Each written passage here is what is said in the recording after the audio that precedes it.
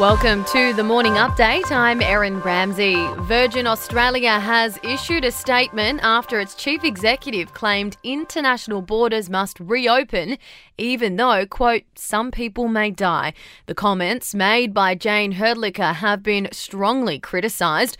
Virgin now says it'll work closely with state and federal governments, and reopening borders will depend on enough people being vaccinated. The United States has once again called for an immediate ceasefire between Israel and the Palestinians.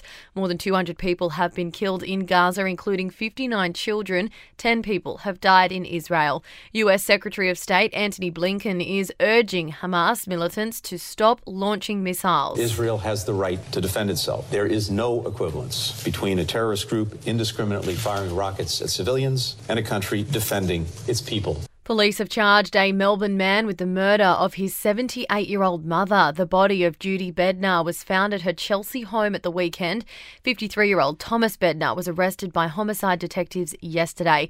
He'll be kept in custody until his next court appearance in October. Former Aussie opener Mike Hussey has returned home from India after recovering from coronavirus. He's flown into Sydney via Doha and has been into hotel quarantine. Hussey contracted the virus while batting coach for the Chennai Super Kings in the Indian Premier League. And a new poll shows 80% of people in Japan are opposed to hosting the Tokyo Olympics because of COVID-19. 43% want the event cancelled, 40% want another postponement, only 14% are in favour of the Games. More into sport in AFL, GWS star Toby Green will be sidelined for at least the next 4 weeks. Green fractured his shoulder in the weekend loss to Richmond. Roosters coach Trent Robinson is urging the NRL to take its time reviewing foul play in the game.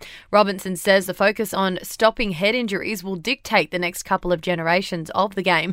And in basketball, the Perth Wildcats have beat the Cairns Taipans 89-78. In entertainment news, the trailer is out now for the upcoming TV series produced by Oprah Winfrey and Prince Harry.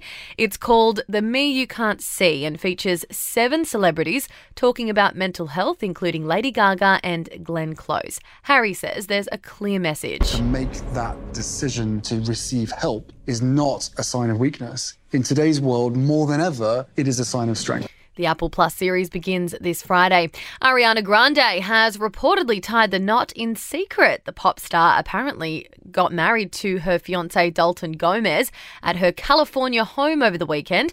Only a few guests in attendance though. Her reps are still yet to confirm the news though.